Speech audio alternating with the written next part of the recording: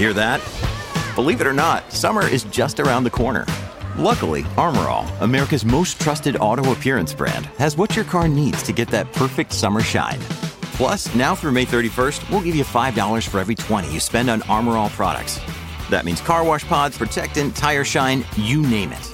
Find out how to get your $5 rebate at armorall.com. Armor All, less work, more clean. Terms apply.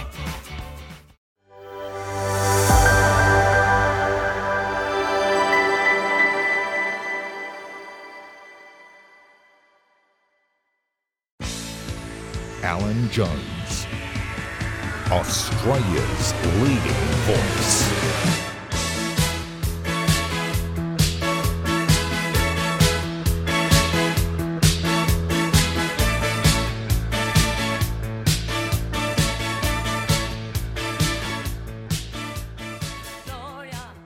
Good evening. We're here again. Thank you for being with us. I'm Alan Jones. As you know, this is ADH TV, where you'll get the unvarnished truth. As you might have noticed in the lead up to the New South Wales election, we're already offering you an extended program each night on Tuesdays and Wednesdays, so strap yourself in tonight. Though tonight's no different from any other night, we have a hell of a program for you, all relevant to your interests and your concerns. I'll have more to say about this superannuation mess later, but for now let me say this. I note that the Albanese broken promise in relation to superannuation, no matter the merits of the argument, and it does have merit, it is a broken promise, because Albanese said this before the election. We've said we have no intention of making any super changes. One of the things that we're doing in this campaign is we're making all of our policies clear. I mean, have words lost their meaning? We have no intention of making any super changes. Now, as I said last night, if Albanese had said before the election that he was going to tax superannuation in any form, he would not have won. Albo has to accept that he has defrauded the electorate. Yet today, the left-wing media, and that's most of them, are celebrating this as a triumph. A broken promise becomes a triumph. Well, unfortunately, some of us have a memory. There has been any amount of debate and headlines in recent weeks about the plight of Medicare, with a budget of about $32 billion a year and rising. Indeed, one headline has said that Medicare is broken and there is no quick fix. You see, this is my twin problem about this lot in Canberra. In October last year, we learnt that the Medicare system was being rorted by up to $8 billion a year, $8,000 million. Practitioners ripping off the system and charging for services that were never delivered. Mind you, if you are one of these doctors and paying them $39.65 for a standard consultation on Medicare, that's the rebate, it is fair to argue the doctors are being ripped off. Nevertheless, when Chalmers was told the $8 billion a year, about the $8 billion a year rorting, he went on with the usual Chalmers rhetoric. He's good at this sort of stuff, rhetoric but no delivery, a treasurer on training wheels. So of the $8 billion rorting, he said, it's absolutely atrocious. Every dollar rorted, whether it's from Medicare or the NDIS, is a dollar thieved from people who need and deserve good health care. If you're stealing from Medicare, you are a grub. And he said he wanted a crackdown on people who wrought the Medicare system. He said, it is something we'll get to the bottom of. Crooks do leave footprints. So we'll get to the bottom of it, will we? That was October last year. So far, nothing has been done. But they're mad about reviews and reports, and the Health Minister, Mark Butler, early last month released a 12-page Medicare reform plan. I'm telling you this for a reason. But there's no extra funding for GP care, so doctors are not bulk billing. Now, put these two things together, Medicare and broken promises, and it comes to this. Remember, the Albanese broken promise, according to his left-wing media mates, is a triumph. And he has supposedly wedged Peter Dutton and the opposition. And that means, how will Dutton refuse to support a fairer taxing system on the earnings of those with more than $3 million in their super account? As an aside, I think Peter Dutton is wrong to oppose what is being done. He should be hammering the fact that the broken promise is only broken when it applies to the coalition. And Peter Dutton has history on his side, as well as the fact, as I've said repeatedly, If this tax on superannuation had been announced prior to the election, Labor would not have won. Now, the horses would have been frightened. However, a bit of history, and it involves Peter Dutton. Peter Dutton was the health minister in the Abbott government in May 2014. He saw then that Medicare was in trouble, 2014. In New Zealand, there's a Medicare co-payment. It was then $30. You go to the doctor, you must pay the first $30. Of interest, that co-payment now varies between $15 and $50, a co-payment. As I said, you pay something when you go to the doctor. Now, Peter Dutton in 2014, as health minister, announced in the budget a co-payment of a piddling $7 for visiting the doctor. What would $7 buy you? Not even a sandwich and a cup of coffee. But it hadn't been announced prior to Abbott winning the election. So it was a broken promise. And from one end of the country to the other, the media and the Labor Party screamed accordingly, along with a motley mob in the Senate. Out of the $7, I might add, and Peter Dutton made this point, $5 was to go to the Medical Research Future Fund to provide an opportunity for our researchers, world-class institutes and universities to use that investment to support the health system down the track. But it was a broken promise. And as the Daily Telegraph said at the time, and I quote, "The left descends into hair-tearing hysteria at the thought of paying $7 to consult a human being who might save your life," unquote. Albanese is now idealised on a broken promise.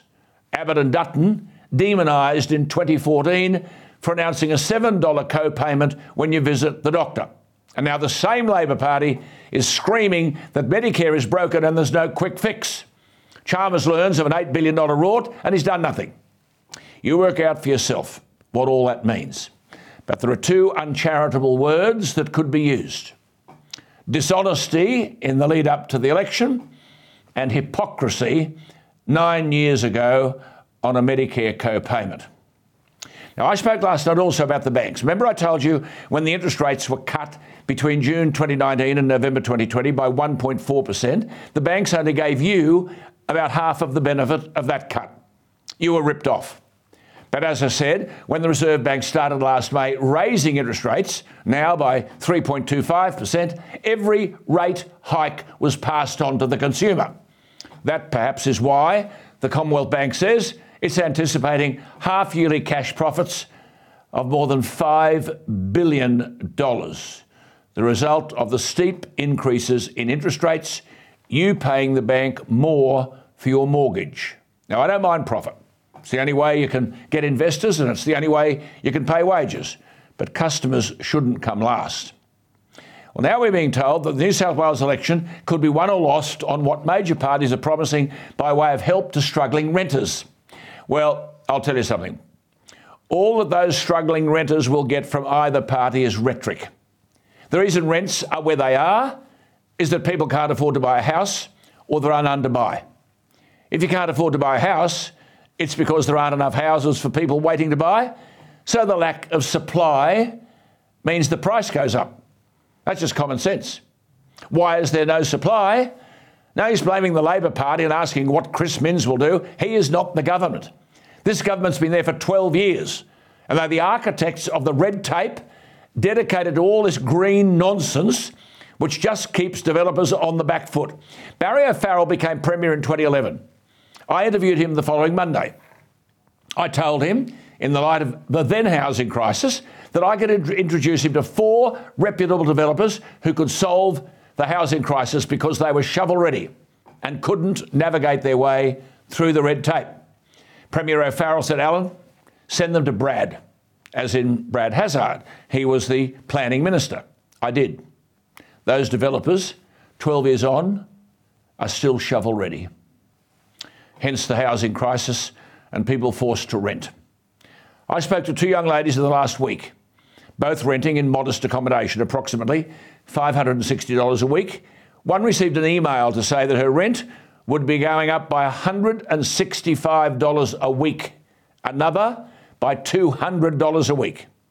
And as they said to me, they have to pay because hundreds are queuing up seeking a roof over their head. They got nowhere else to go. These same renters with astronomical increases have also experienced increases in their energy bills. Yet Dominic Perrottet says he'll announce further support for renters before the election. Dom, where have you been for the last any number of years? You were the Treasurer, now you're the Premier. It's okay for rents to be, without notice, and I might add without justification, jacked up by $200 a week or 33.33%. Come on. It prompts the age-old truism, doesn't it? Never have governments been so big, so bloated, and so useless. I just made the point, and I repeated, Anthony Albanese's tax on superannuation is apparently a triumph, even though a broken promise. But when Tony Abbott rightly wanted to introduce a Medicare co-payment in 2014, Peter Dutton as Health Minister, they screamed from the rafters. Broken promise, and the Labor Party and their left-wing support in the Senate rejected it.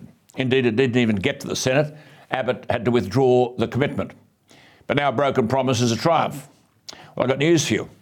As I said last night, it ain't even started on super.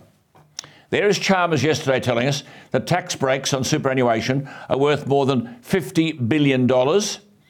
And the overall revenue foregone, he's whinging and complaining due to concessional tax rates. He means negative gearing, you see, and capital gains, look out. Total $150 billion. They want to get their hands on it. If there's no negative gearing, there'd be fewer houses in the market for people to rent. And lower taxes, called concessional taxes on super, are designed to encourage people to plan for their retirement and make them less dependent on the pension. This uncertainty about a government going after money that is not theirs is, mark my words, electoral death. Watch this pan out in the Aston by-election. But let me take this superannuation issue tonight to a step in a different direction. So, you want to reform super? Well, let me tell my viewers a few unpalatable truths. Who's managing your super? Labor's Wayne Swan is chair of the super fund giant Cbus. Last year, for his efforts, $110,000 out of your super money. Greg Combay, a former union official and frontbench colleague of Wayne Swan, he's chaired Industry Super Australia since 2018. He's raking in a big salary out of your super money. Labor's Nicola Roxon resigned from politics at the 2013 election. She's chair of HESTA, a super fund for workers in health and community service. Last year, she reportedly earned $184,000 out of your super money. Nick Sherry was the assistant treasurer in the Rudd-Gillard governments. He's chairman of the Transport Super Fund, TWS Super. The previous chairman was on $295,000 out of your super money. And they're talking about reform? Yet here is your superannuation money being paid to unions in fees and to Labor people who sit on the boards. Plus, in the 5 years to 2019, $429 million was spent, your money, by the industry super sector on advertising and marketing. Then 23 of the nation's leading industry funds paid $9.8 million of your superannuation money in 2019-20 on directors' fees, sponsorships and major deals with the unions. $9.8 million. Industry superannuation fund payments to trade unions have almost doubled in 5 years. Your superannuation money is handed over. $10 million in 2019-20. For example, First Super covers workers in the timber industry. It gave $2 and a bit million to the CFMEU. Cbus established for construction workers over $1 million given to the unions. These monies are declared to the Australian Electoral Commission, but the fact is your superannuation money is being used for products and services allegedly, and the providers are mostly unions. According to the Australian Electoral Commission's Transparency Register, the CFMEU collected over $4 million, almost $5 million, from your super funds in 2019-20. But if you think it can't get worse, think again. Because you see, have politicians and public servants' superannuation. Is it going to be taxed? You see, the rules were changed for public servants in 1990 and for federal politicians in 2005. People who entered Parliament before 2004 were part of the Parliamentary Contributory Superannuation Scheme. I mean, basically, you stuck money in, the politicians stuck money in, and the taxpayer matched the dough. Good deal. Mark Latham was the person who said this has to stop. But the least an MP on that old scheme can receive is 50% of their annual pay if they served 8 years in the Parliament, but then there's an additional 2.5% of their pay on top of that for each year served. And if the MP has spent 18 or more years in Parliament, they automatically get 75% of their salary based on the highest office they held during their career. 75%, say, of ministerial role. Anthony Albanese has been in the Parliament for 27 years. He's part of this rort. He'd be entitled to a base pension of about $163,000 per annum base because he served more than 18 years. But if you factor in his position as Prime Minister, former opposition leader, former minister, his annual pension, superannuation, will be well over $400,000 when he goes. Wayne Swan, well over $300,000. Yet Wayne Swan, in an exercise of extraordinary hypocrisy, has backed the case for no concessional tax on earnings from super over $3 million. He said, quote, if you have $3 million in a super account, you don't need generous tax concessions. This is a bloke who's the beneficiary of generous taxpayer-funded super, who's most probably on, as I said, a pension of $300,000. Now, to qualify for that, he would need, in the current scheme, $6 million in pension assets. Now, remember, after $3 million, double tax. He'd need $6 million if he only got a 5% return. So if he wants the concessional tax to cut out at $3 million, how do the same rules apply to him and all of his cronies bleating about how much these concessions cost? I repeat, the combined cost of parliamentary and public service defined benefit schemes, and the defined benefit scheme was the old scheme whereby you were entitled at the end of your service to a percentage of your final average salary. So, of course, if you're the Prime Minister, the percentage was rock high. So people like Wayne Swan and Anthony Albanese are beneficiaries. The combined cost of public servants and politicians, your money, will be nearly $13 billion in 20 years' time. Now, by all means, put a cap on the amount, which cap is now $3 million, for which you can gain a concessional tax rate. After that, as you heard yesterday, the tax is doubled. No problem. But what is sickening is that we're being preached to by people in the Labor Party who've got their snouts heavily in the taxpayers' trough, whether they've got their mates as high-salaried directors of these super funds, or whether their union mates get all sorts of payments from your super funds. And all up, there's over $30 billion in fees and charges each year taken from your superannuation money. $30 billion, $30,000 million. Yet this same mob are talking about superannuation reform. Tax some, but keep your snout in the taxation trough for yourself.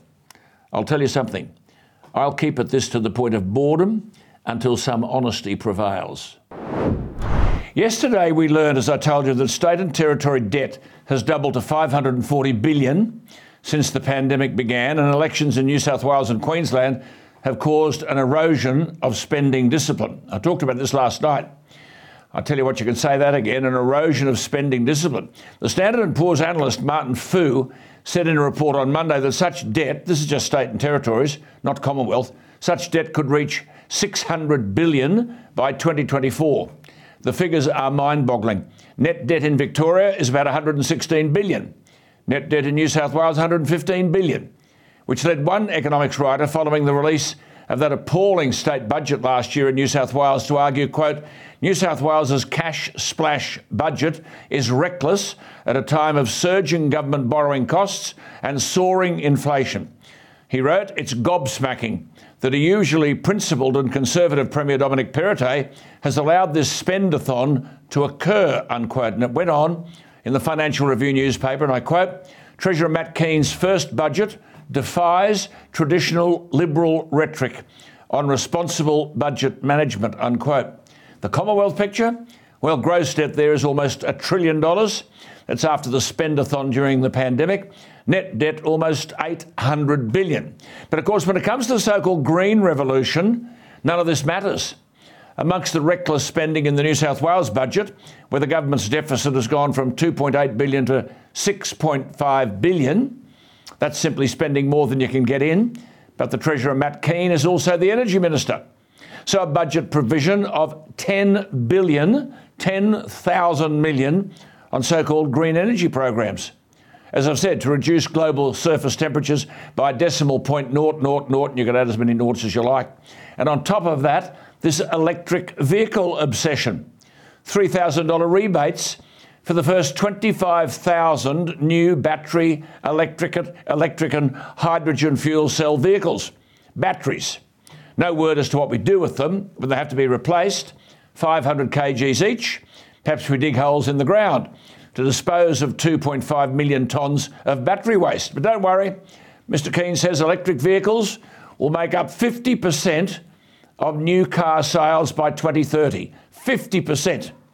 But most studies show that, yes, electric cars will increase in sales, but they won't take over the world. In fact, the International Energy Agency says that by 2030, and I quote, if all countries live up to their promises, the world will have 140 million electric cars on the road, 7% of the global vehicle fleet, 7%. But not Matt Keane. He says he's going to build 30,000 new charging stations. Well, thank God people like Professor Judith Sloan exist.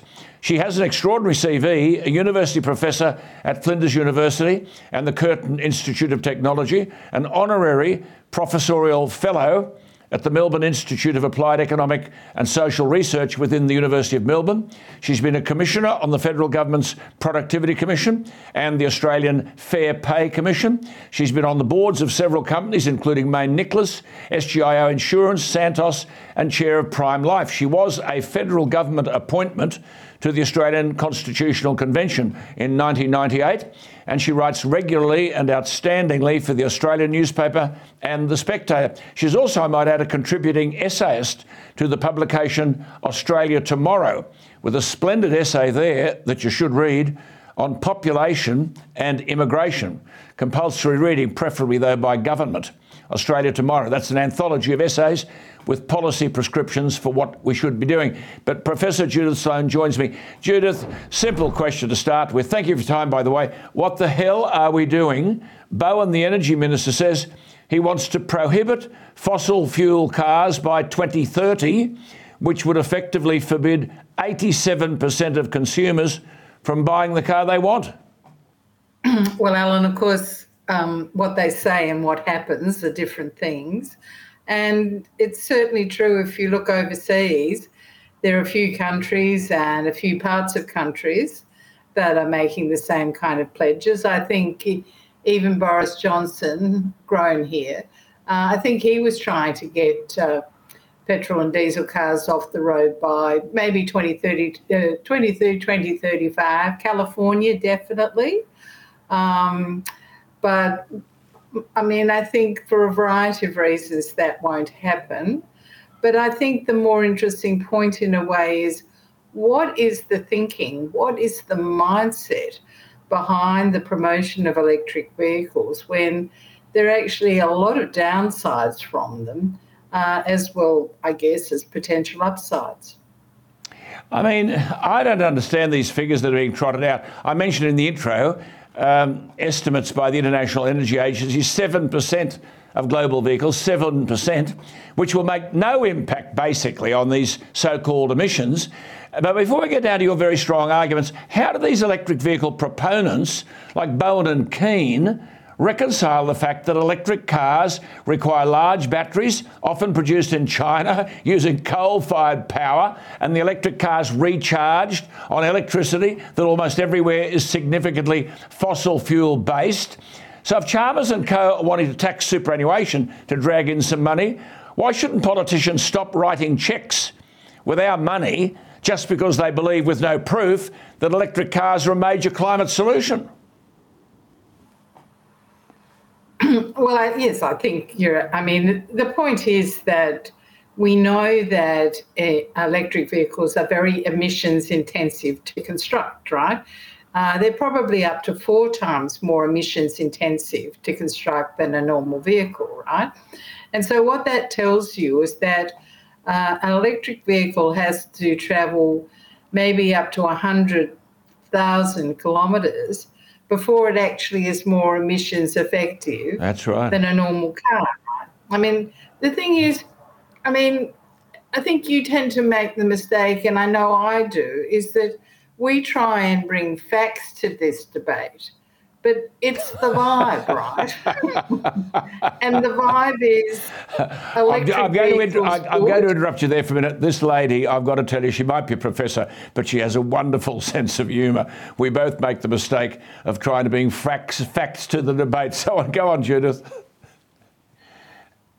Now, it's very clear from overseas that what has driven electric vehicles, and the truth is they won't suit a whole lot of people, and they won't suit a whole lot of people, particularly in Australia, because Australia is a far-flung place. But incentives will drive people to buy them. I mean, what tends to happen in countries, and we're going to have that, you get cash, you get rebates on your rego. In some countries you're allowed to use the bus lanes, toll-free car parking. Now, Finland is often pointed out as the sort of poster girl for electric vehicle uptake.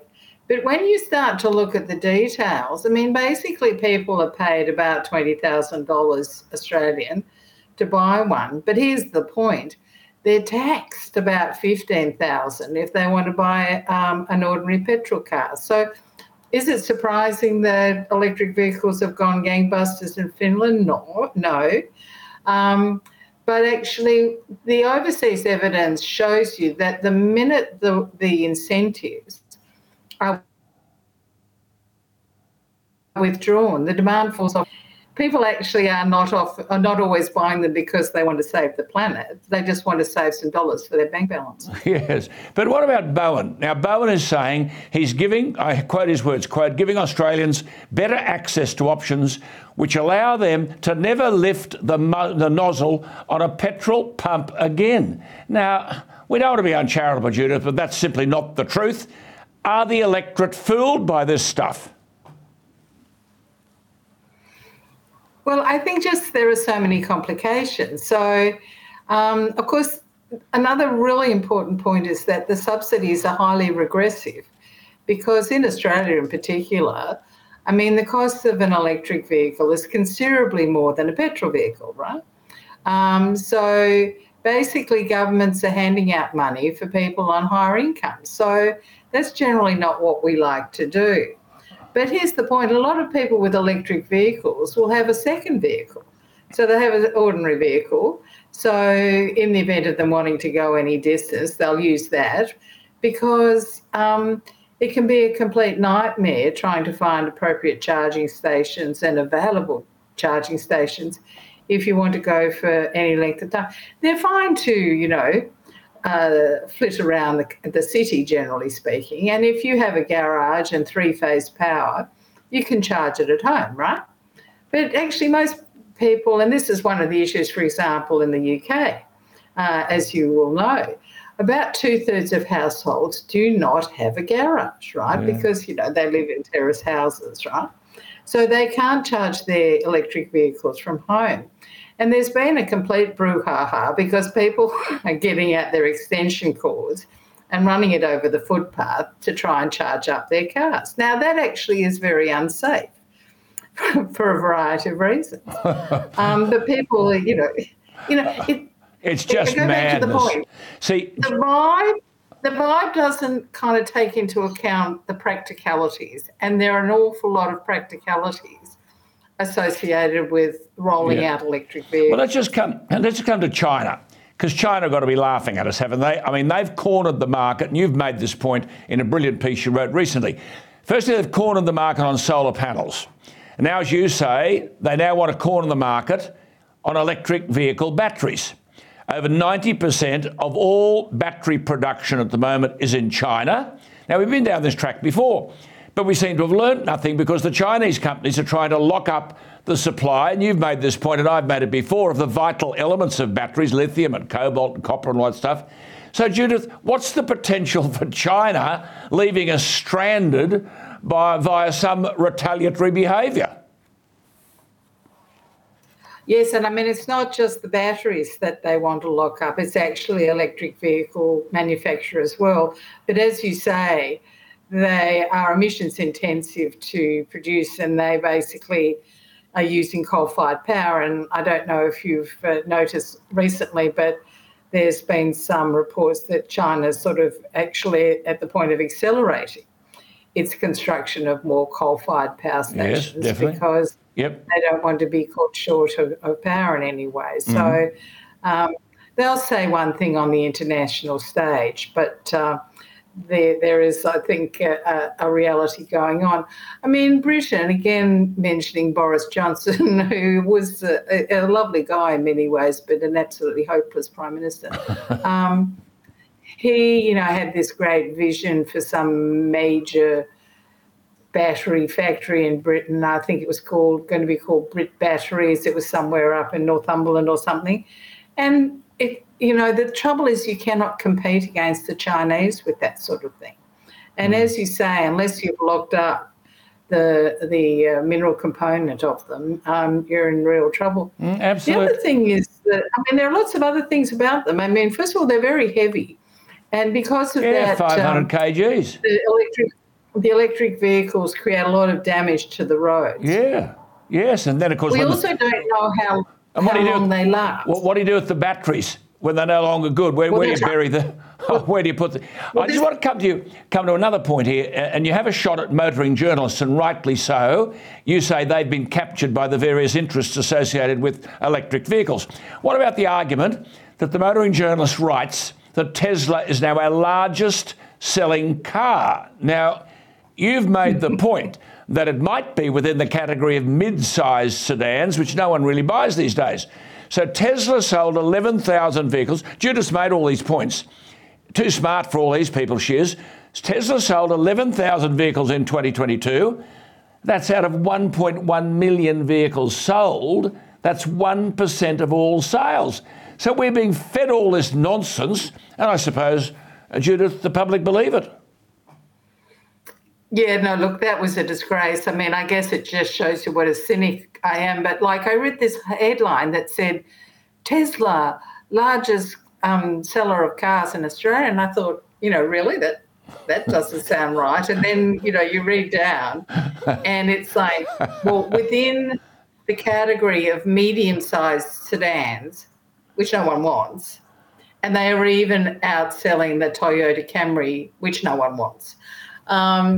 So, look, don't get me wrong, I kind of have a bit of admiration for Tesla in a way, but I think that... Yeah, but it's not... Australia's a big country. It's not practical. I'll come to that in a minute. I'll come to that in a moment about the impracticality of all this in Australia and charging stations and so on. But Matthew Keane, I want to clear this one up with you. He says electric vehicles will be 50% of new car sales by 2050. Professor Judith Sloan, what do you say to that? Well, it won't happen at all. And he's just trying to talk his political book, isn't he? Think about when cars started to become common. Do you think the government bought or subsidised petrol stations? That's right. That's right. No, it's a really funny idea, actually. Yes, it is. But just on these charging stations, you wrote about this, and some owners were waiting up to 90 minutes, and this emotional argument, it wasn't terrible, it was a hot day, and there were toddlers in the back seat. So off they go with the argument to government. And you just made this point, when we were powering with petrol, they didn't provide any subsidies to the petrol station or whatever. So sure enough, Matthew Keane says they'll build 30,000 new charging stations. What's the government doing building charging stations with our money? Well, the interesting thing is that we've had a sort of lesson in that from California, because they've gone off. Yep. And the government has funded charging stations. But as all these things happen, public, remember public phone booths, at any time in California, about a third of those charging stations are out of order. Because, of course, people don't look after them, right, Or I don't know whether they're particularly fault prone, but, it's a real issue there. But, you know, I love the motoring journalists because you can read these pieces. I mean, look, I think they're quite fun to drive, some of the electric vehicles, I might add. You know, you're a bit of an expert in that, aren't you, Alan? And they've got very good talk or whatever. But hang on. So today, for example, you and I might go from Sydney to Brisbane. You've made this point. You fill up the car with petrol, perhaps stop at Coffs Harbour for a coffee and a refill, and away you go. Now, a motorist seriously saying that they'll go to Brisbane in an electric vehicle, maximum range, 300 and a bit kilometres. Stop at a charging station where there's a queue. Now, even if we're only 5. Now, I understand the Tesla supercharger can give you 300 kilometres of charge in 15 minutes, but that's the best deal generally. Most of the charging times are an hour or more. So if you're a little teal out there that loves all this sort of stuff in the eastern suburbs, driving your Jaguar, and you want a 50 kilowatt charge, it'll take you an hour and 40 minutes.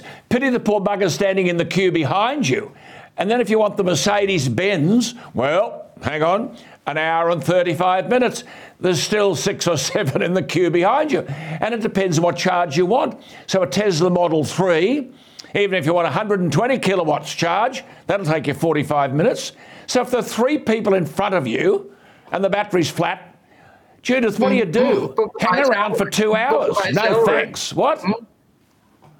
You book a motel room. Look, I think the thing is that, you know, a few stories have been allowed to creep out about, you know, disastrous journeys with electric vehicles, including a very funny one in the Times, I would think, in the UK, because once the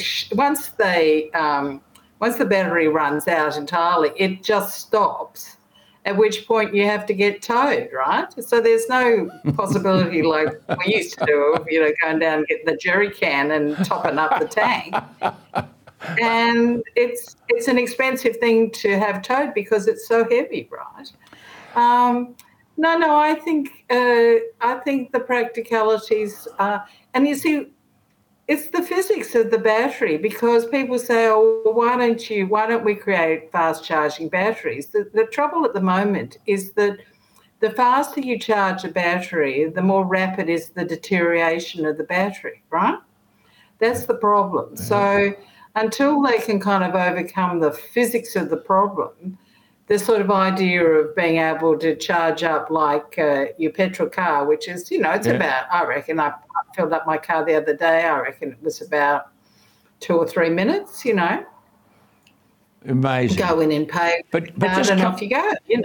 I know, but this is all environmental, right? Everything is about the environment. So come back to the point you made about 10 minutes ago about the manufacture of these vehicles. Now, you and I have made this point 100 times. You say they're only of environmental benefit after they've been driven for 100,000 kilometres, because the manufacture, manufacture of the electric vehicle is much more emission intensive than the manufacture of the normal car. I mean, you've made the point that electric vehicles require 6 times more mining than other vehicles.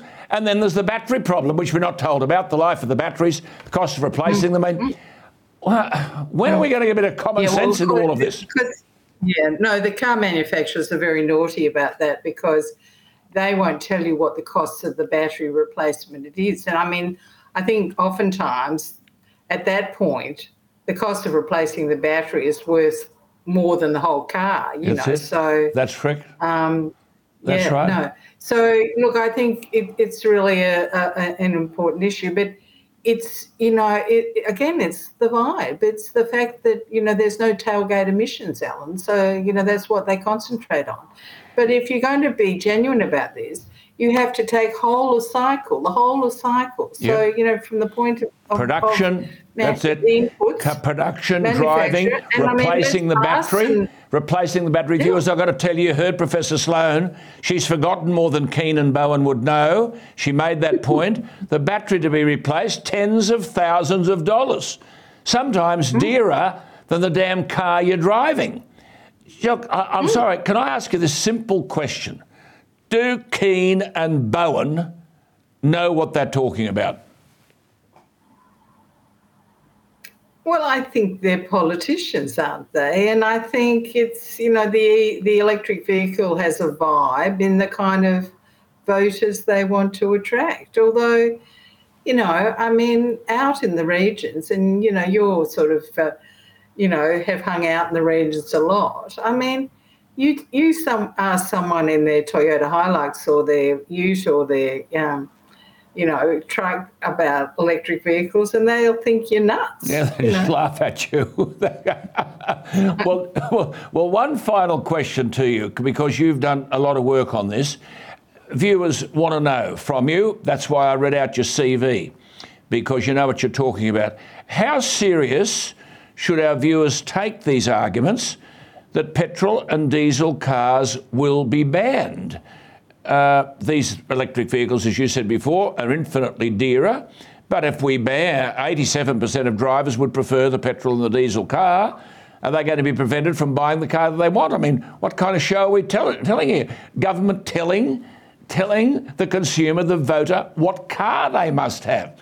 I mean, is this legit? Well, I think, come closer to the date, it will alter. But the thing is, it's what I call a stock and a flow problem. So even if they ban new car sales at a certain point, people will hang on to their petrol cars. I'm telling you what I'm going to do if they keep going with it is in that year before the deadline comes, I'm going to go and buy a very long-lasting petrol car and I'm going to drive it for the rest of my life, so, they can all stuff off, But, I mean, I'm sure my attitude is, this is the kind of intrusion into our lives which is way too common.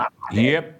And, the pandemic was such a bad precedent on that level. Absolutely. They think they can get away with. But I think you'll find there's going to be a lot of weasel words come closer to the target and go, well... This is totalitarian stuff, and I won't talk to you about superannuation. Can I just point out at the moment, there are no mechanics for the electric vehicles, so that's a kind of another constraint at the moment. So well, we've got this controlling our lives. I mean, there's now talk that the government, Chalmers, on his training wheels, wants to tell superannuation funds, $3 trillion of them, how they should invest. But that's a story with you and I for another day. I just want to end by sharing with my viewers the very interesting quote that you offered when you quoted the president of the Toyota Motor Corporation, Akio Toyoda, expressing reservations about electric vehicles. Now, you make the point that Toyota has gone long on hybrid cars,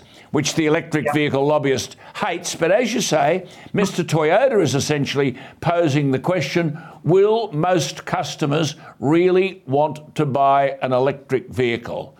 Professor Judith Sloan, what do you think? Yes, he was a bit of an outlier. Sadly, he's now retired. But yes, no, the hybrids have done very well, by the way. Because it's sort of a bit of an in-between issue and they're much more convenient. And he's been sort of shunned in the electric vehicle lobby group. But I think, his thinking is absolutely right. And, remember many years ago there was the sort of VHS versus beta technology dispute. Yes. And a lot of people said, well, beta is so much better and stuff. Yes, but actually a lot of people lost their shirts over that. Yeah. So this seems to me that, but it's also a philosophical change. In the past we would have thought consumer requirements, consumer demand, consumer needs should drive these things. Now it's sort of, let's look to the government and see and take our marching orders from that. Yes. And that, I think, is a terrible development. Absolutely. Judith, I think the place is being run by mad people, but I thank you for your sanity. And to my viewers, I say this, wouldn't we be listening to Judith Sloan before we took any notice of Chris Bowen or Matt Keane? It's a pity the corporate world couldn't accept the same advice. Judith, great to talk to you, and we'll talk again. There's plenty to talk about, but thank you for your time tonight. Pleasure, Alan. There you are. Isn't that instructive? Professor Judith Sloan. Much has been said and written in relation to the one-year anniversary last Friday, February 24, of the Russian invasion of Ukraine. It is horrific that in a so-called civilised world, we have to witness this. As I've said many times, there are 195 nations in the world.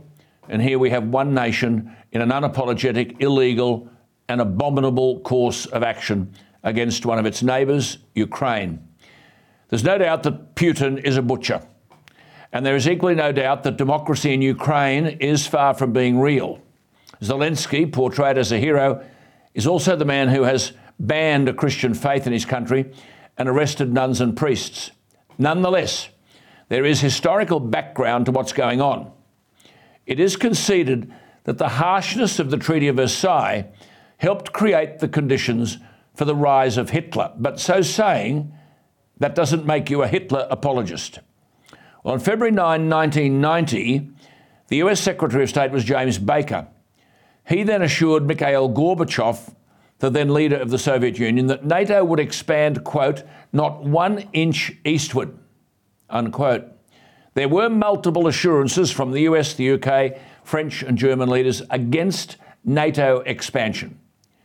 Gorbachev explained in his book, In a Changing World, that, quote, NATO's enlargement to the east, this is after he left office, NATO's enlargement to the east violated the spirit of the agreements reached during Germany's unification and undermined the multiple trust that had been built through arduous efforts, unquote. Gorbachev's successor, Boris Yeltsin, wrote in October 1993, and I quote, the spirit of the treaty of the final settlement with respect to Germany precludes, that means prevents, the option of expanding the NATO zone into the east, unquote. That leads to the legitimate question. Has the breach of these commitments given to Gorbachev and Yeltsin inspired Putin to undertake the current course of action? That does not excuse it. But nonetheless, when you've got talk of Finland and Sweden joining NATO and Ukraine a de facto member of NATO, then NATO is seemingly in breach of the commitment given in 1990 to Gorbachev that NATO would expand, quote, not 1 inch eastward. Indeed, when the former CIA director William Burns became the ambassador to Moscow, he wrote in a memo in 1995, and I quote, hostility to NATO expansion is almost universally felt across the domestic political spectrum here. That was in Russia. So has all this led to the Russian narrative that America were maximising their strength in Europe at the cost of Russian interests and in breach of agreed undertakings to Russia? So where are we today? Well, firstly, some find it uncomfortable to admit, but when Trump was president, we didn't hear a squeak from the rocket man in North Korea, Xi in China, or Putin in Russia. Trump goes and all hell breaks loose. But now the universal view within the West seems to be that defeating the Russians in Ukraine, as the Republican Senate leader Mitch McConnell has said, I'm going to try to help explain to the American people that defeating the Russians in Ukraine is the single most important event going on in the world right now, unquote. And that's a view argued by people like Boris Johnson, acknowledging that Putin's war has cost the lives of at least 60,000 Russian troops. Boris Johnson argues that Putin has failed, that, quote, the seemingly unstoppable force of the Russian military is breaking on the immovable object of Ukrainian resistance, unquote. And Boris says, quote, we must accelerate Western support for the Ukrainians and give them what they need to finish the job, unquote. Writes Boris Johnson, the Ukrainians have shown that they can do it. They have the energy and the courage to sweep Putin from their lands, and they have the inestimable psychological advantage that they're fighting for hearth and home. He says with the right tools, including more long-range artillery, they can punch through the land bridge, cut off Crimea, and deal a knockout blow to Russian forces, unquote. Boris continues, we should designate Russia a state sponsor of terrorism, placing that country where it rightly belongs on a list including Iran, Cuba, North Korea, and Syria, unquote. Now, there'd be few in the Western world today who would disagree with that. Indeed, our own leader of the opposition, Peter Dutton, wrote splendidly about this recently, that victory for Ukraine, quote, could be hastened by mobilising the minds of the world, by securing the support of nations. He quoted Zelensky that there is, quote, no such thing as a foreign war, that evil can overcome any distance and any barriers, that evil becomes possible, quote, when people choose not to notice. Now, the rhetoric is easy, but when you contemplate some reports, and you can see the pictures there, that Russian casualties may be at least 180,000 dead, and the Ukraine toll between 80,000 and 100,000, then something is seriously wrong with the world. In Ukraine, although there is no conscription, men of military age, 18 to 50, have not been allowed to leave Ukraine since the start of the war. And last month, Mr. Zelensky increased the penalty for desertion to 12 years in prison. Richard Barrons, the former chief of the UK Joint Forces Command, has said that Ukraine needs to keep 200,000 soldiers in the field to defend the 2,600-kilometre border across which the war is being fought. 2,600 kilometres. And Barrons said, quote, given that the rate of casualties on a really bad day is 200 to 300 killed, you begin to see how many would be needed to replenish this, unquote. It is true that Kremlin officials were reportedly so confident of victory when Russia invaded Ukraine a year ago that the generals were told to pack their medals and their dress uniforms for the victory parades in Kiev only weeks away. Well, that hasn't happened. And now it's being asked how the next stage of the war is unfolding. Now, today, Zelensky said, quote, the US will have to send their sons and daughters exactly the same way as we are sending our sons and daughters to war, because it is NATO that we're talking about and they will be dying, unquote. This is heavy-duty stuff, which brings us to China and its 12-point plan for a ceasefire. Don't be deceived. China's been propping up the Russian economy since this began. Trade between China and Russia hit a new record high in 2022, up 30% to $190 billion. The West wasn't having Russia's crude oil, don't worry. China bought $50.6 billion worth of crude oil from Russia from March to December, up 45% from the same period the previous year. Coal imports from Russia surged $54 billion. Natural gas purchases up 155%. Russia needs new customers because its fossil fuels were shunned by the West. China wants cheap energy to power its manufacturing industry. Russia has spent billions buying machinery, electronics, base metals, vehicles, ships and aircraft from China. America knows this. So, while China hasn't offered direct support to Russia's war, it has provided significant strategic support. And Russia needs to find substitutes for its imports from Western markets, such as cars and electronics. Chinese car brands have seen their market share in Russia surge from 10% to 38% following the exit of Western brands. So it goes on. China's 12-point peace document is merely an effort to present itself as a neutral peace broker. But China's neutrality has been severely undermined by its refusal to acknowledge the nature of the conflict. It has avoided calling it an invasion, and it's provided diplomatic and economic support from Moscow. And despite claiming its 12-point peace plan that, quote, sovereignty, independence and territorial integrity of all countries must be effectively upheld, unquote, the document fails to acknowledge Russia's violation of Ukrainian sovereignty. But what does it mean at the end of the day that America has gone in so overwhelmingly in support of Ukraine and its war with Russia? Well, back to Trump. When he was president, the bureaucrats were telling him to keep his distance from Putin. Trump would dismiss them by saying, why would we fight Russia? Wouldn't making Russia our enemy drive Putin into the arms of China and create the most powerful and dangerous anti-American bloc in history? Trump posed the question repeatedly. If Russia ever joined forces with China, America's power would end instantly. You would have Russia, the world's largest land mass, with the world's largest natural gas reserves, allied with China, the world's largest population and the world's largest economy. Is this where we're heading? I think it's dangerous territory. Such a union would have the scale to control a lot of the world's economy, trade routes and raw materials. As Trump argued correctly, if Russia and China ever get together, it will be a brand new world.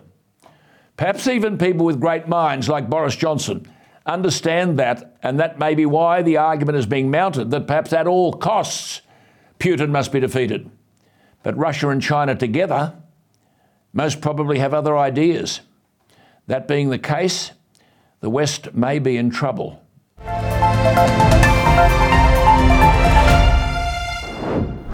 Well, David Maddox each week provides fascinating insights into the British and European world. The last 24 hours have been what I don't think it's an overstatement to describe tumultuous. It can be said that the Prime Ministership of Rishi Sunak depended on it. But just as here, I think we are sick of hearing about The Voice and climate change, I think the Brits are sick of hearing about what's called the Northern Ireland Protocol. Most, I guess, wouldn't have a clue what it's about, except that it's got to be sorted out. In layman's language, it simply means Northern Ireland is part of the United Kingdom. Has Brexit released Northern Ireland from the clutches of the EU? And because it hasn't, Theresa May failed, David Cameron failed, Boris Johnson failed. Has Rishi Sunak succeeded in securing Ireland's removal from the EU? The other problem that Rishi Sunak faces is problematical. The King under the Constitution takes his advice from his Prime Minister.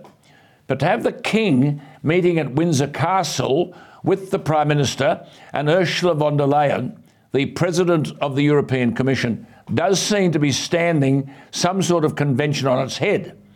Given that this Northern Ireland issue hasn't been resolved, is the Prime Minister trying to give weight to his so-called deal by invoking the King before the matter has been debated or even passed in the Parliament?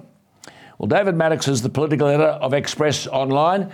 You can read David at, I tell you what, it's worth reading, express.co.uk. He always has the inside info on everything. Let's go to him. David, thank you for your time. Is Rishi Sunak's Prime Ministership swinging on this deal? Because my first impressions on what I heard and had read was that Sunak had achieved what Boris and others hadn't. What do you make of it? There is so much to unpack from the last few days, and it's true that his premiership was dependent on this deal. Boris, of course, is waiting in the wings, desperate to come back. Since the deal has been unveiled, Boris has been absent. He's been invisible, disappeared.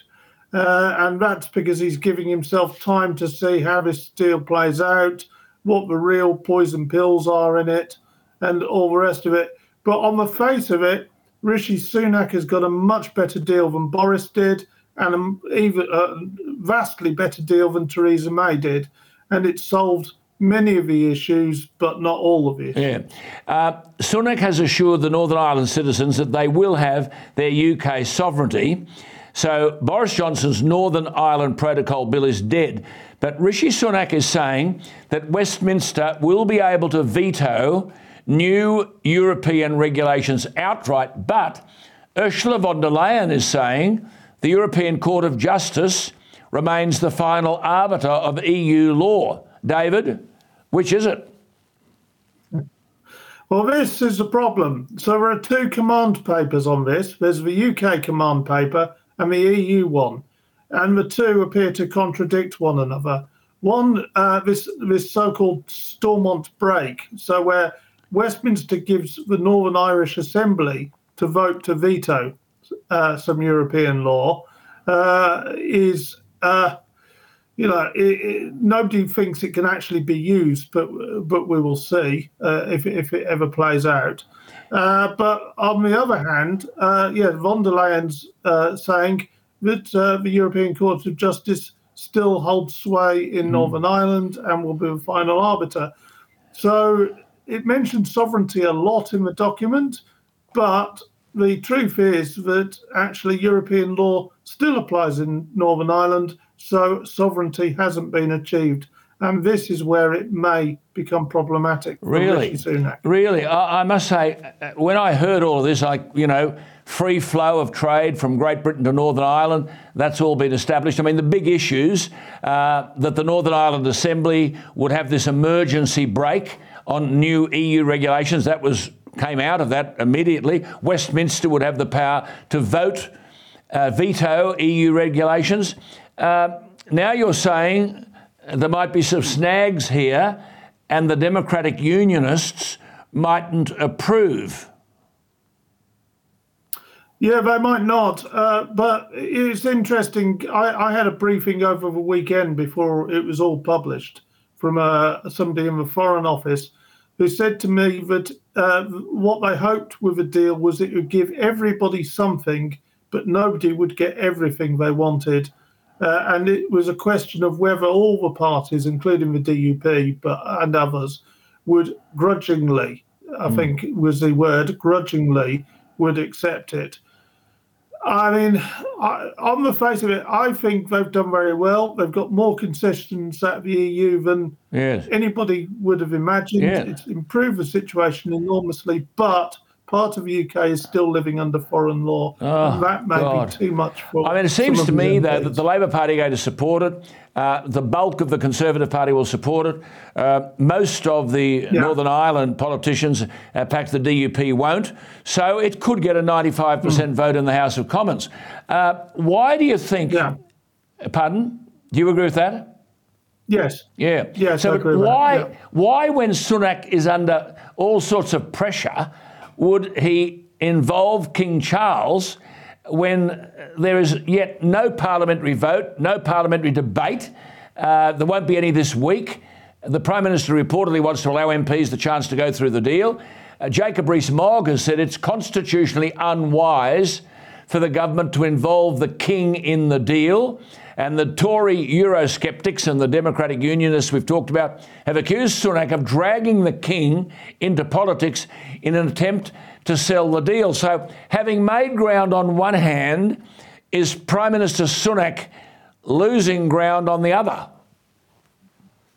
Yes, it was a terrible miscalculation, that was. And the word that was used with me on Monday as this was unravelling was the word raging. That was the description of the Tory Brexiteers and actually I think some of the people in Northern Ireland. And the reason they've done it is because the Unionists in Northern Ireland, are very strong monarchists. The King has a particular place in their heart. And it was obviously a crude attempt to try to use the monarchy to persuade them to accept a deal. Now, they probably should accept this deal because it's pretty good. But doing things like that just makes people suspicious. It makes people angry. Arlene Foster, former DUP leader, was on television that evening saying that they will come to regret it. And I think they will, actually. I can say something. I mean, I think the late Queen Elizabeth would never have been dragged in like this. I should say to our viewers, Buckingham Palace, because this program goes all over the world, Buckingham Palace has been explicit in a statement that the King is meeting von der Leyen on advice from the government, and that, quote, the King is pleased to meet any world leader. It is the government's advice that he should do so, which actually tips Rishi Sunak into the bucket even further. Just coming back to your point then, do you believe, I mean, you've talked to everyone about this, has Sunak secured the concessions from the European Union? And you made this point before, there's something in it for everyone, but perhaps not everything for everybody.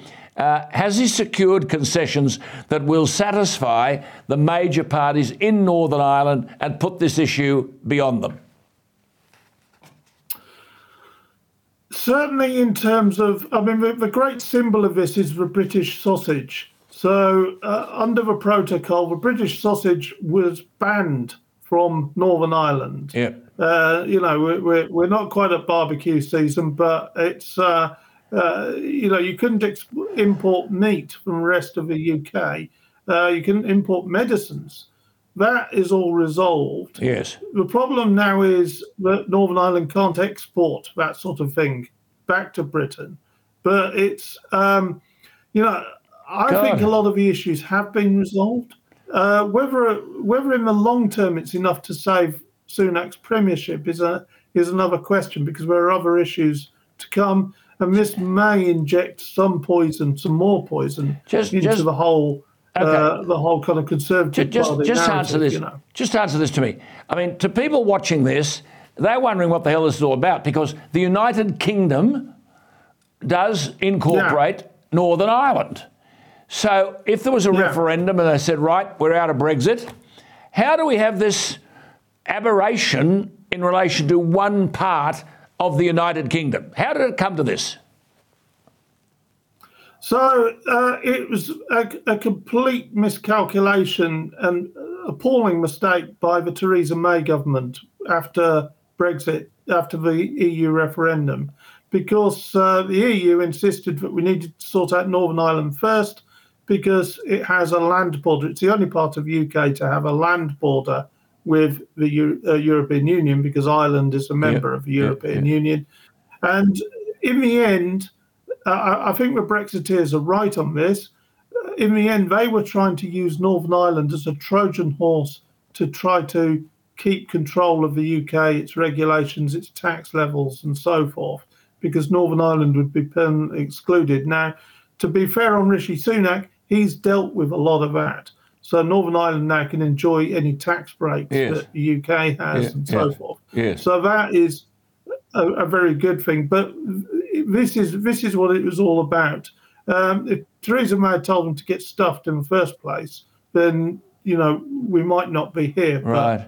But after years of talks, everyone seems to be breathlessly awaiting the verdict of Boris Johnson. He seems to be warning the Democratic Unionists about potential traps. Has Boris been hoping that a row over the deal would give him a route to take power back and return as Prime Minister? I think there's no doubt about that. And he understood that could get him in. I think the problem now is that it's only going to be the real hardliners of the Conservative Party, the so-called European Research Group of Brexiteers, but not even the majority of them, the real hardliners in that group, who will oppose it. And I don't think that's enough to get Boris back in. That's why he's disappeared. That's why he's all silent all of a sudden. Well, just before you go then, okay, where does all this end up? Do you think that Sunak, through this, has improved the standing of the Conservative Party in the electorate? There's talk that Suella Braverman, who's lost her seat in this redistribution and is in a runoff with that backbencher Flick Drummond, and there's talk that her pre-selection may depend on supporting the Sunak Brexit deal. So Downing Street, by the way, haven't intervened at this stage to help Suella Braverman in that pre-selection, but she's one of the top ministers in the government. But already, as we said last week, a number of MPs have been deselected who are part of the removal of Boris from the leadership. So, David, has Sunak gained some brownie points here? Has this improved the standing of the Conservative Party in the electorate? Yes, he has gained some brownie points, certainly amongst his own MPs, actually. A lot of MPs who were critical of him have said he's done well. The question will be, we'll get the polls later this week in terms of the electorate. I would be surprised if it has made a significant shift in terms of the electorate. And that, in the end, is his biggest problem. 20+% behind consistently, week after week after week. And in the end, that may be the reason he gets removed more than Northern Ireland or whatever. It's he's got a big problem on his hands because the Conservative Party support is on the floor. Okay. Good to talk to you, David. Always good to talk to you. It seems from what we've discussed tonight, the Prime Minister still has his hands full. It's extraordinary stuff. David Maddox is the political editor of Express Online. You can read him. You get it all up to date. express.co.uk. David, see you next week. See you next week, Alan. There he is, David Maddox. You will recall that last night, in speaking to the splendidly researched Deputy Executive Director of the Institute of Public Affairs, Daniel Wild, he warned that due to the Perrottet-Keane emissions policies in New South Wales, 138,000 jobs are under threat. Now, I repeat, this is thoroughly researched. The IPA team have been in northern New South Wales, along with Jack Bulfin, the CEO of this television station, ADH. And as the research proves, It's all very well to be teal and green in the elite suburbs of the capital cities, but as Daniel Wild said, and I quote, many regional communities face the risk of being wiped out as local industries they rely on for employment and the rest of the country relies on for energy and food are to be destroyed due to reckless emission reduction mandates. Now, I've already made reference about this nonsense to Professor Judith Sloan, and I've warned about this for years and years. I've called it, remember, the National Economic Suicide Note. But then we do have a Liberal government in New South Wales that looks nothing like a Liberal government, splashing money around on almost anything. Add to all of that the voice and so-called energy policy, the mirror image of the Labor Party. And you know that they've learnt nothing from the Morrison defeat. Indeed, one of the architects of that defeat, Yaron Finkelstein, is apparently on Perrottet's staff. What the hell would he know about winning elections? The one authentic Liberal who wiped the floor electorally with the opposition was Tony Abbott. This bloke won 25 seats from the Labor Party in 2 elections. Of course, the left will demonise him because they fear him, and his own Liberal Party reject him. Yet the Liberal battler in Struggle Street loves him. Yes, there were problems with his government, but as every intelligent analyst of the time would know, he was white-handed from within. Even today, Abbott is the most formidable exponent of true liberalism in this country. I venture to say if he contested a seat in Western Sydney, he would walk in. Why am I saying this? Well, Daniel Wild warned us last night that one of the great catastrophes we face is this business about energy policy and climate change. Tony Abbott recently addressed this climate change issue, speaking in layman's language, arguing that, quote, there was little point in reducing emissions in ways that drove up our cost of living or just sent our emissions offshore, as industrial jobs relocated to places that were less environmentally scrupulous, unquote. In other words, investors don't have to put their money in Australia when nitwit governments think that they're going to save the world. Tony Abbott, like me, doesn't deny that climate change exists, and he cites the ice ages, where climate was radically different. He cites the Roman and medieval warm periods, when crops grew in Greenland, the mini ice age of the 1600s, when there were regular ice fairs on the Thames River. The climate changed, but he makes the point. All those changes were independent of any man-made influence, let alone under the influence of carbon dioxide, which apparently they don't like, but it's the source of all plant life. Sensibly, the former Prime Minister asks, how much should a country such as Australia be prepared to pay to reduce our emissions, given that other countries, such as China and India, will not reduce theirs in preference to strengthening their economies? And that nothing Australia does, he said, on its own will make any appreciable difference, unquote. Tony Abbott is right when he said, and I quote, for years now, any discussion of climate policy has been poisoned by fear-mongering over supposed unique catastrophic weather, such as that creating last year's New South Wales floods. He made the point, though, that I've made many, many times, that, quote, while last year's flooding in and around Lismore genuinely was unprecedented, it's not really surprising that records do sometimes get broken. On the Hawkesbury, where flood records at Windsor go back to 1799, the 4 floods of 2020-22 were matched by the 5 floods of 1860-61. As he points out, at 13.9 metres, last year's flood peak was almost 50% below the all-time peak of 19.7 metres in 1867. And this is the critical point about the floods of 1867. They, quote, could hardly have had anything to do with man-made climate change, unquote. And then to the rank stupidity of the Albanese government, but supported by the New South Wales government and others, to cut emissions by 43% by 2030. Actually, the New South Wales government have promised to do better than that. Hey, 50% reduction over 2005 levels by 2030. This alone should have them turfed out. But as Tony Abbott wrote, not only are they cutting emissions by 43% by 2030, but they want to, and this is the critical point, quote, cut fossil fuel power from more than 60% to under 10% of the electricity grid within 8 years, unquote. Now, this is insanity. What's lunacy? Tony Abbott repeats what I've said previously, but forgive me, it bears repeating. To achieve this, the Energy Minister has recently identified that it would require the building check it's on your screen, 40 large wind turbines every month, the installation of 22,000 solar panels every day, and the construction of 28,000 kilometres of transmission lines between now and 2030, all of which will have to be paid for via people's power bills or taxes.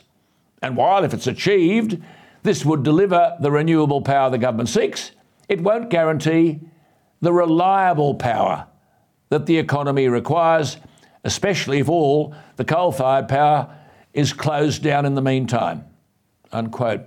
I think we're overdue for a dose of the Abbott common sense, because he makes the further point that Australia's 215 biggest emitters of carbon dioxide, which, as he points out, are also the biggest employers, will have to cut their emissions by 5% each year. I mean, this is Marxist stuff. Or they have to buy abatement at a cost of up to $75 a tonne. As Tony Abbott says, the government is likely to further deindustrialise Australia, and by taking the view that all new fossil fuel projects pose unacceptable climate risks, the government will gradually kill the coal and gas exports that currently earn more than $200 billion a year in national income and deliver the tens of billions in royalty revenue needed to sustain programs like the National Disability Insurance Scheme, unquote. Tony Abbott alludes to a speech that he made in 2017, for which he deserves the highest praise, addressing a global warming policy foundation event. Now, the speech can be found at tonyabbott.com.au. The former Prime Minister said then, 2017, quote, "The only rational choice is to put jobs and standard of living first, to get emissions down, but only as far as we can without putting prices up." He said after 2 decades experience of the very modest reality of climate change, but the increasingly dire consequences of the policy to deal with it, anything else would be a dereliction of duty as well as a political death wish, unquote. Tony Abbott in 2017. Well, the death wish now sits on the shoulders of Anthony Albanese and Chris Bowen, and now it seems Dominic Perrottet and Matt Keane. Our energy crisis is man-made by those who call themselves politicians. Tony Abbott got it right when he concluded, although the Albanese government got lucky when the coalition essentially me-too'd its climate policy at last year's election, very soon climate wishful thinking will start to crash against the reality of blackouts, not being able to make things here, and even more expensive electricity, unquote. Well, we owe Tony Abbott a debt of gratitude for having the guts to continue to prosecute this case, knowing that the lefties will go after him. But he'll be proven right. I've warned about this for many years, and I've copped it as well. As I've said many times, governments might want to put our economic well-being at risk, and they are at the moment, but it's no reason why we should endorse their idiocy. I think we need more Tony Abbotts. Well, before we go, last night I spoke about how the big banks and Qantas are ripping off Australians. I concluded that Australia's corporate elites no longer seem to care about the average punter. Well, now Rio Tinto, one of Australia's largest mining companies, has joined the club. In its latest financial statements, Rio listed all revenue from Taiwan as from, quote, Greater China. The company wrote, quote, "Consolidated sales revenue by destination has been adjusted to classify Taiwan and China together as Greater China," unquote. So, what's the deal? Well, as I'm sure you know, Taiwan is a self-governing democracy that the Chinese Communist Party wants to seize and control. In fact, just recently, the Chinese President Xi said reunification between Taiwan and China, quote, "is the historical trend and the right path." He said Taiwan's independence is a reversal of history and a dead-end road. He declared that China will use, quote, "all means necessary, including, quote unquote, force, to get their way." Judging by the rhetoric coming out of Washington and Canberra, Australia would likely join an allied fight to defend Taiwan if Beijing made a move. So, by listing revenue generated in Taiwan as from Greater China, we must ask, what side will Rio Tinto, a key producer of some of our most important commodities, what side would Rio Tinto be on if push came to shove? It seems Rio is trying to appease Xi Jinping and the Chinese Communist Party. Does Rio agree with Beijing's idea that Taiwan is part of Greater China? Of course, it's hardly surprising to see why. In 2022, more than 54% of Rio's revenue was generated in China. The Chinese Communist Party's state-owned mining business, Chinalco, is also Rio's largest shareholder, holding over 14% ownership. This begs the question: is the Chinese government telling Western companies like Rio Tinto that they won't get Chinese money if they don't alienate Taiwan and treat the island nation as a province of Beijing? Are Australian companies buddying up to the Chinese Communist government and compromising on their values to protect their revenue and profit? Are Australia's corporate elites so uninterested in Australian values and the well-being of our allies that they are willing to cower to an authoritarian regime that's willing to invade liberal democracies? And is the Albanese government going to do anything to make sure the companies that profit from Australia's resources respect our allies and our values? Surely these are serious questions and they warrant serious answers. I think a bit of real leadership based on national, not personal interests wouldn't go astray. Well, that's it from me tonight. Thank you for your company. Don't forget you can listen to the podcast of tonight's program from 6 a.m. tomorrow. Just go to the podcast app and search ADH TV. And remember, you can always email me, alanjones@adh.tv. As I've been saying for years, you are my best researchers. I'll see you next week on our extended program. You're watching ADH. I'm Alan Jones. Good night.